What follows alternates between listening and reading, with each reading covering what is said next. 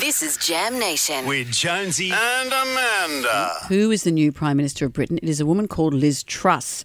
And in recent weeks, there's been a tussle or a trussle between her and one of the other proposed leaders as to who was going to get it. And a whole lot of people have been trolling her, congratulating her, looking at her rise to power. Why would they troll her? Oh, well, she's a politician. Lots of people aren't a fan of hers.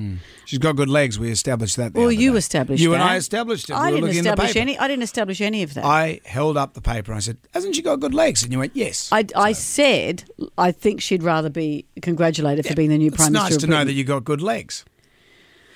The interesting thing for me in this story is that people have been tagging a random person instead of the new Prime Minister on Twitter.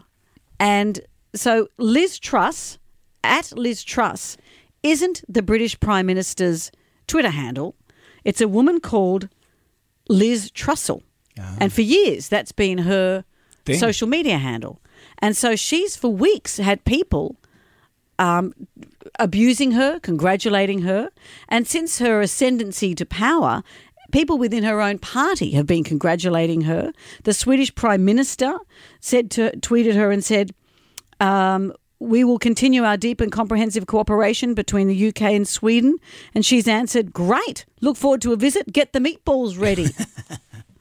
And the royal family, she said, this is great. I'm off to meet the new Liz.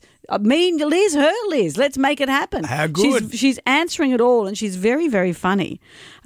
So she's so funny, people have led for her to be declared the new leader. And there's a new hashtag, in Trussell we trust, meaning her. Of course. So everyone, as I said, from people in her own party, have been randomly congratulating someone who has nothing to do with any of it. It's good, though. And the technology that you have these days, it's so easy to do, isn't it? But this is so public. You know, the Swedish Prime Minister, well done at Liz Truss. Well, sorry, that's not her.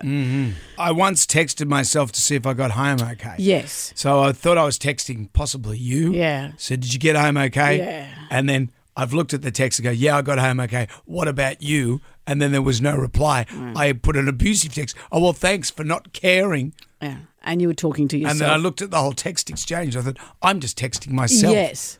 You were just texting yourself. I did also wake up on my garage floor dressed as John Lennon.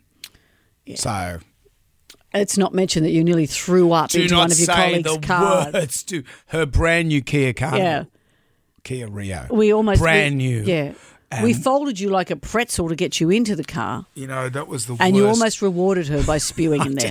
We're driving along and I thought, because this is after a cab rejected you. And so she said, I don't think the cab rejected me No, the as cab much asked as- you to get out.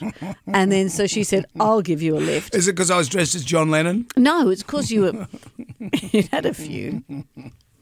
Any old who. You know, do we have to do? And you know what else happened with that in the text? Because Natalie, the lady that gave me a lift home, I sent her a text the next day saying, I'm so sorry. I'm glad I didn't spew. Because I didn't chuck in a car, okay?